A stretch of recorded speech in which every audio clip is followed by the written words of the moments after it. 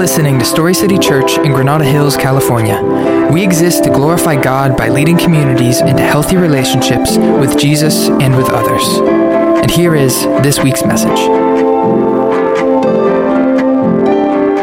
Today we're looking at a passage in 1 Corinthians. Well, it's a letter that Paul wrote to the church in Corinth. But what you might not know is he actually wrote 4 different letters to this church. Only 2 of them were preserved as the canon, as part of the scriptures.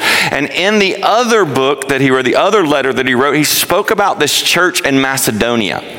And I believe that this church, Story City, Granada Hills, is matching that biblical point of view that we see Paul write about to the church at Corinth. Now, the church at Corinth is like this super strong church. You know, it's got 2 books written to it, right? Paul started it. It's a super strong church. We know a lot about it, but there's no book of Macedonia. But he writes to this strong church to remind them of the mission that's happening in another city of theirs, and reminding them also that this small, new, somewhat insignificant church in Macedonia has surpassed them in generosity. And what I am looking at today, not the building, not the website, but the people. This is the same as the church at Macedonia. A group of people who could stay focused on themselves and think about themselves. And hey, you know what? We've got our own needs. We got a building that can't even hold 5 pots that are cooking right now. But what matters more is not the warmth of our food, but the mission of God.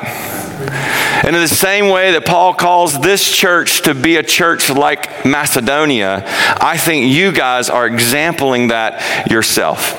And it makes my job easier because my job right now is to serve this network called the Send Network. That's Send. If I say it too fast, it's like comes out like Sin Network. And it's like, what kind of church planting network is that?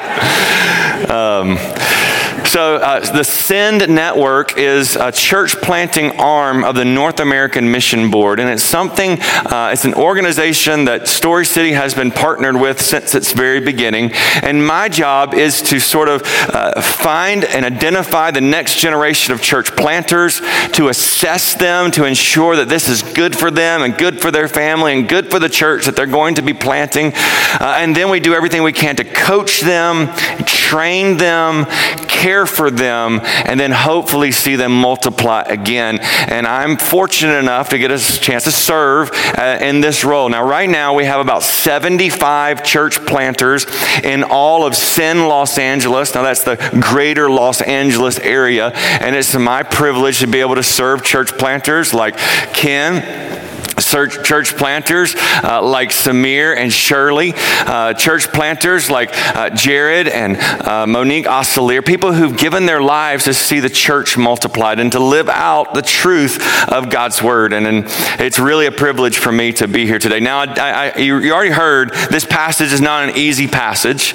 Today we're going to be dealing with the tensions that happen in relationships, because we know that as we live life, and if you've ever had a roommate, or you're married, or you're just sharing space with someone, it's hard to do life with people.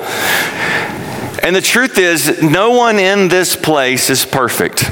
Not me, not you, not anyone who bears the name pastor. No one is. None of us are perfect. And what that means is we're going to make mistakes. And if your thought is, I'm going to start going to church and all the most perfect people in the city are going to be there, so I'm not going to get hurt, it's just not how it works. Everybody here is in process. Every single one of us is in process. Each and every one of us is going to need help on this road to which we're going on. And sometimes, just like in life, when we get really far off, sometimes the most loving thing to do is to have some confrontation. The confrontation is built so that we would get back on the right road. And I would hope that you would see this church as a group of people that if you start heading in the wrong direction, that if you see your marriage kind of falling down, if you start seeing things happening in your life that are starting to bring lots and lots of pain, that there might be some people here that love you enough to challenge you in the midst of that. And today we're going to be looking at how to do that, how to do it rightly, and to ensure that we are submitted to that process ourselves. But the church has always had tension. There's always people with different points of view. Those points of view sometimes create tension. One of my favorite stories from all of church history is a story of the Council of Nicaea. Now, don't get too bored. So this is going to be fun. I promise you. I'm going to give you a little history. I promise you, this one ends with a little bit of fun. So it's like 325 AD. The church is coming together, bringing all the leaders of the church together to make a decision on how they're going to view what God's word says about who Christ is. See, there had been this debate. Was Christ always eternal? Was Jesus always the Son of God? Or did he become that? Maybe like at his baptism or at some point in his life, he became eternal. So they decided they were going to come together and debate that together as the church. Now there's this one young man, his name was Arius, and Arius had a chance to present his point of view. And his point of view was that Jesus was not always eternal, that he became the Son of God in his life, not that he existed as God prior to. So he's delivering that. Now, Arius is known as a heretic now. So what I'm telling you right now is not accurate. But he was giving his presentation to all of the leaders across the world who had come together for this moment. And in this moment, there was one guy who was in the back of the room that was listening to this young fella begin to speak negatively about his Savior. And he could not take it anymore. So in the midst of Arius's his explanation of his point of view, there's this old man who stands up, walks across the room up to the stage, and slaps him in the face. Now, this is incredible, right? I mean, I don't want that to happen today. But it would be incredible if like an older man just came up to me and was like, boy, and just, Well, listen, let me tell you who this person is, because you probably don't know this. That person who did that was Saint Nicholas. Yes, Santa Claus. Isn't that amazing? Like this old man who's given his life like serving children is like, if you're going to talk about my Savior like that, here's how the story goes. In AD 325, Emperor Constantine convened the Council of Nicaea, the very first ecumenical council. More than 300 bishops came from all over the world to debate the nature of the Holy Trinity and that Christ only became God in life. It was one of the early church's most intensive theological questions. Arius from Egypt was teaching that Jesus the Son was not equal to the Father God. Arius forcefully argued his position at length, and the bishops listened respectfully. As Arius vigorously continued, Nicholas became more and more agitated, and finally he could no longer bear what he believed was essentially an attack on his Savior. The outrage of Nicholas, he got up, he crossed the room, and he slapped Arius across the face. Now, I love history. But I think this also shows us that there's sometimes confrontation is necessary. And sometimes that confrontation is like we're just getting things wrong, and someone needs to let us know that we're doing that. So as we look at this passage today, we're dealing with that tension, and we're thinking about the importance of healthy accountability in our lives. So let's jump back into the scripture. Let's look here at verse 9. We'll kind of walk through this verse by verse. It says this: I wrote to you in my letter not to associate with sexually immoral people. Not at all meaning the sexually immoral of this world, or the greedy and the swindlers or the idolaters, since then you would need to go out of the world. Okay, so the first thing that is here is Paul is saying, I do not want you to associate with a certain group of people. But before we get to who those people are, I want you to know I am not referring to the people outside of the church. I am not talking about people who are not yet in Christ. He's basically saying this: you should not expect people who are not Christians to act like Christians. And that should be the case for us. We should expect that people who are not Christians are not going to act correctly. So we have been called to engage them. So the first idea that I think is here in this passage is for us to be reminded, before we deal with the stuff inside the church, we are reminded what we're supposed to do outside the church. And outside the church, we are to engage the lost. People who are far from God, we're not to disassociate with. We are to seek them. We are to pursue them, because that is who Christ was. But he is saying, do not judge. Do not judge those outside of the church, because they already have a judge, and his name is God the Father. Through Jesus Christ and his perfect life, they will be judged. They don't need another one. So don't judge them. But what you should do is engage them. Now, this is specifically talking about people who are outside of the faith, that are not believers in Jesus Christ. So what we are to do, not judge them, but engage them. And Jesus shows us this in his life. Jesus shows us, like, a good example of this was the Samaritan people. The people of Samaria were sort of seen as like sellouts. They had, during this exile time with the Assyrians, instead of being faithful, they had sort of intermarried with another nation, which was actually a command that God had said not to do, that was effective back then. It was important back then. Now we celebrate cultures all together like we're doing today.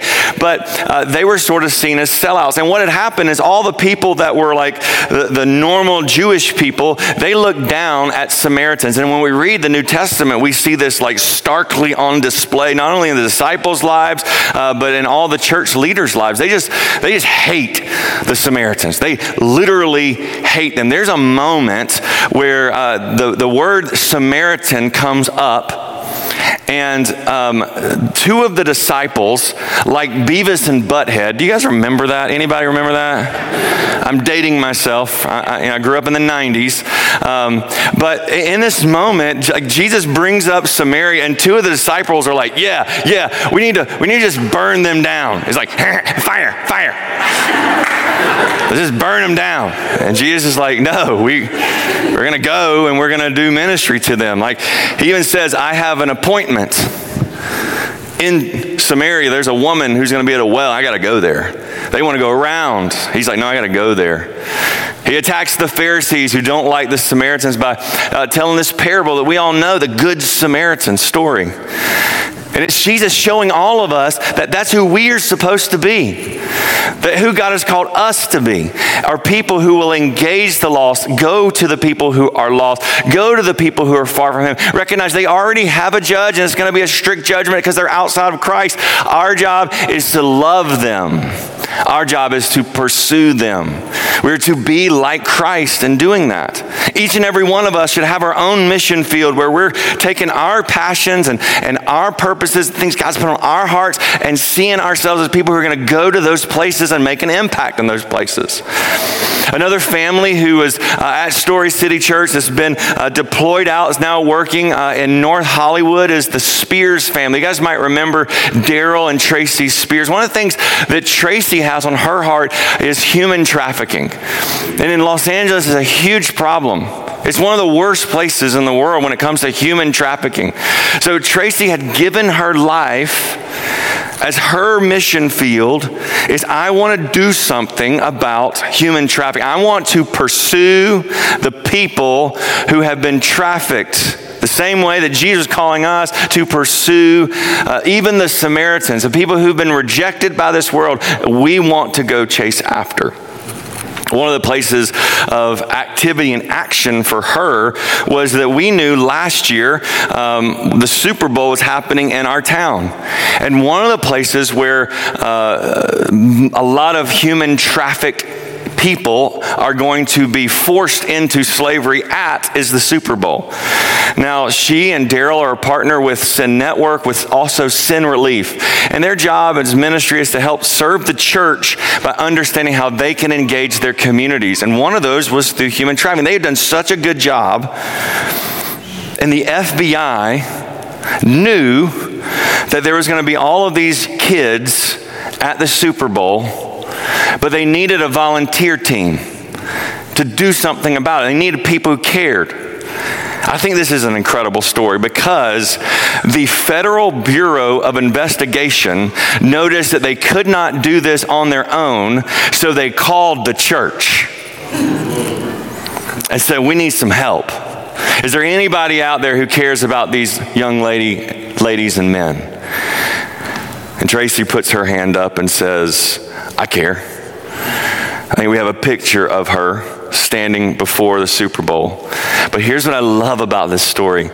Not only that the FBI called the church and asked, they had all these profiles of all these young ladies and young boys who they thought were going to be at the Super Bowl, and they did all the canvassing work to get ready, make sure they knew their faces, look for them. This is amazing. 14 kids were rescued at the Super Bowl by Sin Relief because there's a group of people in the church that were passionate about trafficked children, and they were rescued from those pimps and now in a safe place. Isn't that incredible?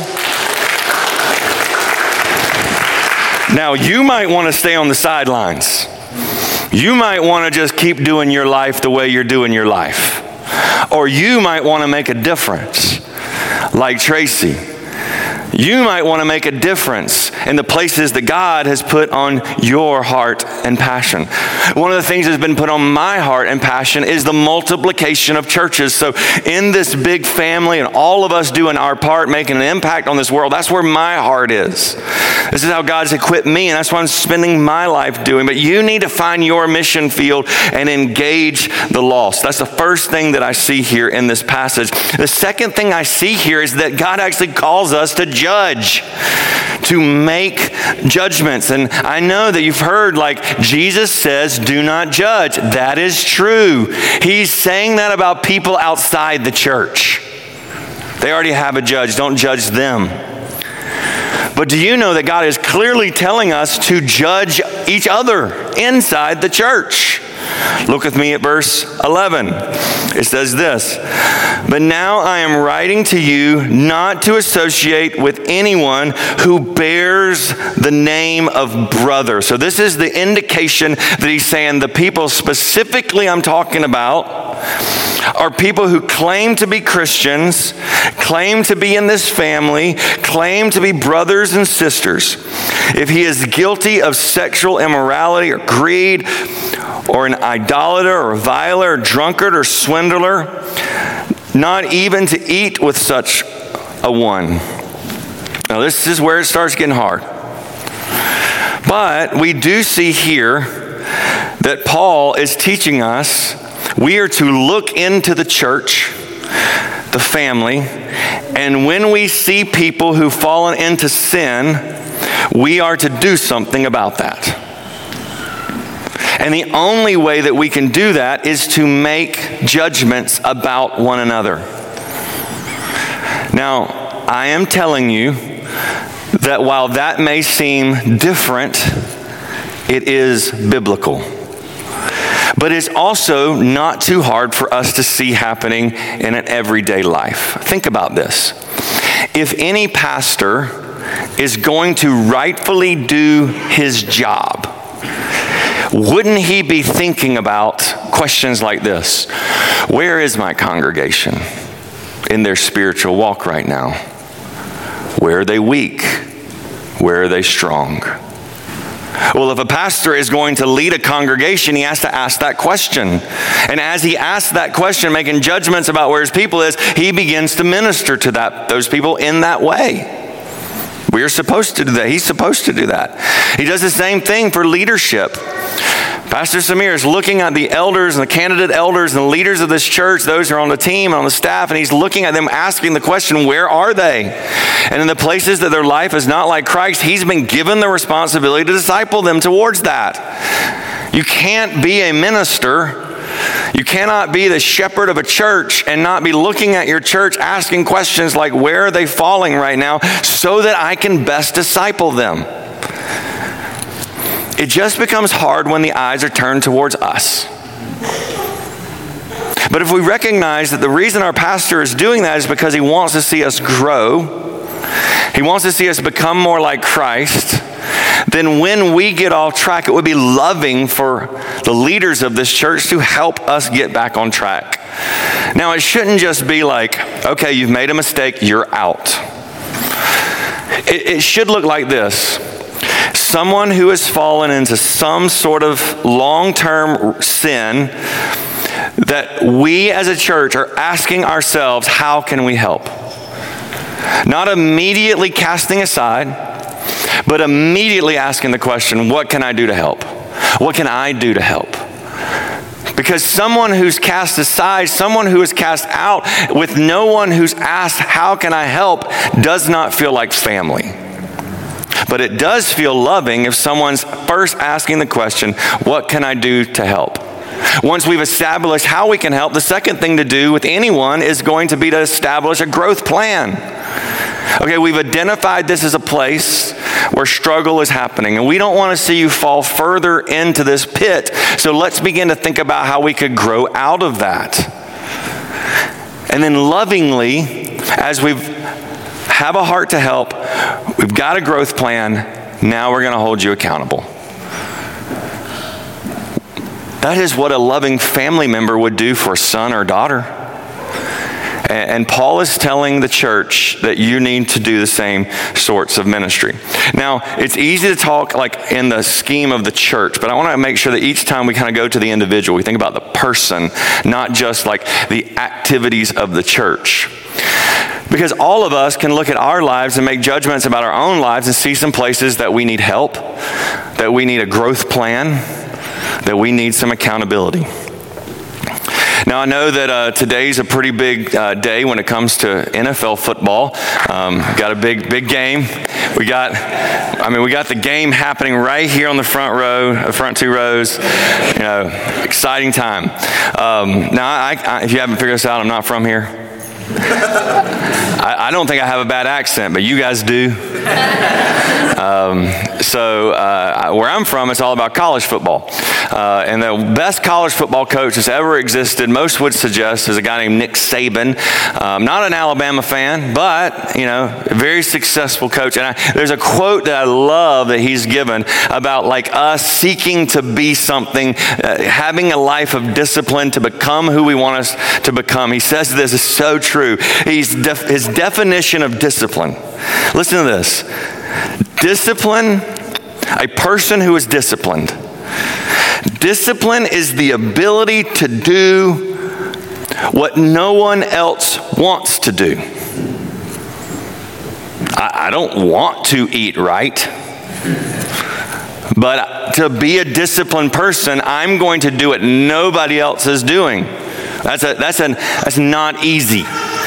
Discipline is the ability to do what no one else wants to do and then to not do what everybody else wants to do. As he's coaching young men, he's saying, listen, this is to be successful at whatever it is you're aiming for, you're going to have discipline. And that discipline personally is going to be you making choices that nobody else is making. Everybody else is overeating, you're not overeating. Everybody else is going to get, I better stop talking about food because we're going to gorge ourselves in a little bit. But it's also to like do the things that nobody wants to do. It's like getting up at 5 in the morning where no one else wants to get up at 5 in the morning and exercise. Now, I'm telling you all this because be honest with you, Los Angeles has not been good to me in the year and a half that I've been here. I confess this with my wife not in the room, that there was a fit Will in South Carolina, and now you are looking at chubby Will, about 25 to 30 pounds more than I was in South Carolina. Now, all we serve is like lard over there, so I don't know how it's happened, but I think it's because I don't have the same discipline here. I also recognize that I don't have the same amount of accountability. Accountability is a critical component in us being successful. Accountability is asking someone to help you when you know you're likely to make the wrong decisions. You see, for me, I think I was more successful because I was exercising consistently because I had a group of guys that I knew were going to ask me the questions about the goals that I had in life. They were walking with me, and when I said I don't want to do this, they were lovingly enough saying, you're going to do it. So, we have to also recognize that inside the church and inside our lives, we may require some accountability. Now, I want to get to the bones of this for just a second, because I know how this works for me. I also know how it works for Pastor Samir and your elders, because I was a pastor for 14 years before I came here. And I can tell you some of the greatest pains that I had was having to go to my people who were in sin and could not respond appropriately to accountability. And I can tell you now that I'm not a pastor and just a member of a church, I know what I don't want to be. I don't want to be the person that the pastor has to come discipline. I don't want to be that person. I don't want to fall that way. So I can do some things today to make sure I'm not that person, and you can follow me in this. First is to walk with God. If you don't want to be this story where you have to get kicked out of the church, then first do this, like walk with God. I remember when I was a young pastor, associate pastor, and I sat down with my pastor and asked him what's one thing I could do, and he said, please tell me you're having your quiet time every day. And I'm like, I'm having my quiet time, pastor. And he's like, everything that could go wrong starts to go wrong when a man or woman of God disengages with his walk with God. So the first thing you can do to ensure this isn't you and you don't put the pressure on your pastor because you're walking with God. The second is to be a person of humility. Somebody who recognizes I could fall into mistakes myself. So I'm going to walk humbly. Thirdly is to submit yourself to accountability. Have a group of people. You've given them rights in your life that, hey, if I get off track, you can say something. It could be as simple as this, like, hey, I don't want to yell at my kids. I have the propensity to do that. So if you see me getting upset, I want you to call me out on that. This is someone who doesn't want to get to the negative end. They want to cut it off before it gets really, really bad. These are some things that you can do to ensure that you don't become the problem. But you do have to see that if the problem continues and doesn't end, that the Bible says that with Christians, we may have to create distance. We may, for the love of the person, have to create distance. Look with me at verses 12 and 13, and we'll be done today. For what have I to do with judging outsiders? So he's already established we're not doing that. Is it not those inside the church who we are to judge? God judges the outsider. What he is also saying is that is our responsibility to make judgments about what is happening with the discipleship of the people inside the church. And if they continue on in sin, it says to purge the evil person from among you. Okay. So my kids are 22, 20, and 16. My mama told me something that has become very, very true. You know, when your mom says something when you're like 22, it's like, I'll consider listening to you. But when you're like 42 and you like walk the road, you're like, that lady was smart. Here's one of the things that she said to me. When your kids are little, their problems are small, but they come often. And anybody who's got little kids right now, you know what I mean. It's like constantly, don't touch that. No, stop it. You know, but they're not huge. They're just little things over and over and over and over and over again. And she says to me, when they are little, their problems are small, but they are many. But when they grow up, there are a lot less problems, but when they come, they are traumatic. And if you're like me and you're raising some young adult kids who you've done everything you possibly can to show them what it looks like to walk with Christ, and you're seeing them make mistake after mistake after mistake, you know what my mom means. It's not they pooped in their diaper. It's like, I'm hoping they're not going to go to jail. And it's a different burden on your heart. I would even say to the young moms and dads that are here, those are the greater pains that are down the road. And some of us have had to face the hardest of the hard, which is where you have tried and tried and tried, only to realize that your attempts of helping are not being received and they are not helping. That it's likely that as you have worked tirelessly to love them, that the only right thing to do now is to remove the crutch so that they might hit the bottom. And if that doesn't already sound painful in its description, I'm just telling you, if you have to experience it, it is awful. And I believe that what Christ is calling us to do in this passage when he says sometimes you have to create distance is that we would do it the same way that a mama or a daddy would do it to their child. With weeping. With self-doubt. With personal pain. If ever someone in this body will not repent of their sin, will not receive help, that if we get to that point, the heart of how it's done is done in such a way that it is like a mom or a dad who has to do this to their child. I know that is Pastor Samir's desire, but I would beg you, let's just not get there. Let's walk humbly with God. Let's be people of humility. Let's go ahead now and ask for accountability so that we never get to the bottom. So that we don't have to become the person who is walked away from.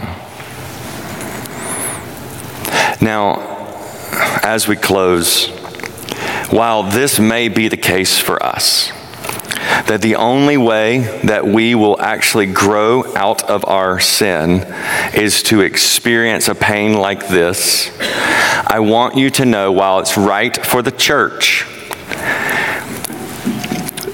God is still God. Probably my favorite word in the Old Testament is a Hebrew word called chesed. Chesed means a loyal, enduring love. And that is what Christ has for all of us. Even for those of us who've fallen into such great sin That it's to the point where someone now has to come to us and approach us and challenge us, that we still have the Hesed love. It is a loyal love of God. It is a loving kindness. It is a patient endurance that God has for us. So even when we hit the rock bottom, God is still there. He still loves you. And I don't know about you, but this draws me into worship, because I am the person who has had my shortcomings. You know what God did with my shortcomings? He gave me a wave of grace. Do you know what God did when I omitted the things of my life that I knew I should be doing, but I didn't? He gave me another wave of grace. In the midst of my failures and my lowest moments, you know what God did for me? He gave me another wave of grace. And in the midst of my mistakes, again and again, He brings another wave of grace. So if that's you, if you're in your sin and you're in your failures, I want you to know that His Hesed love, His loving kindness, His patient endurance, while everybody else might have to walk away from you, He's still there. He still loves you. He's still fulfilling you grace. And the reason that that is there and the church is being asked to do something different is because He will never, ever leave you, but you are to be reminded of how important it is that you have community to never get there again. So if you're here today and that feels uncomfortable to you, you're like, just be reminded of this. In everything, Christ, for those who are in the faith, no matter your failure, your omission, your mistakes, He gives you grace and grace again for those who have trusted Jesus Christ as their Lord and Savior. If that's you, let's worship together because of that. But if you haven't received that grace today, I want you to pray with me and accept that grace that God has to offer. Would you bow your head? Holy God, everyone in this room is a mistake maker. But some of us are receiving grace in the midst of our mistakes. We're receiving a loyal love, an enduring patience, a kindness, even as we make mistakes.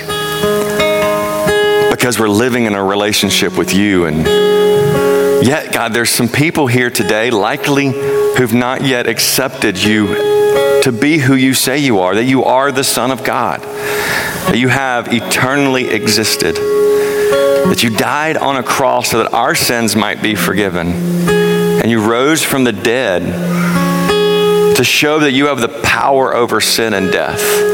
And for those of us who put our faith in you, what we receive even in the midst of our mistakes is grace. So Lord, if there's somebody here today who's not received that grace, God, I pray that right now they would look to you and just say to you, Lord, I have made my mistakes. I believe you are who you say you are. I trust in you. And for the rest of my days, I will follow your commands as my Lord. And if you have truly committed to Him, God who can see the heart, then today what you receive for the first time is grace upon grace upon grace. Holy God, thank you that on January 31st of 1996, I gave my life to you, and since then you've given me a wave after wave of grace. I praise you for that in both my prayer here and the song that we will sing. It's in the strong name of Jesus I pray. Amen.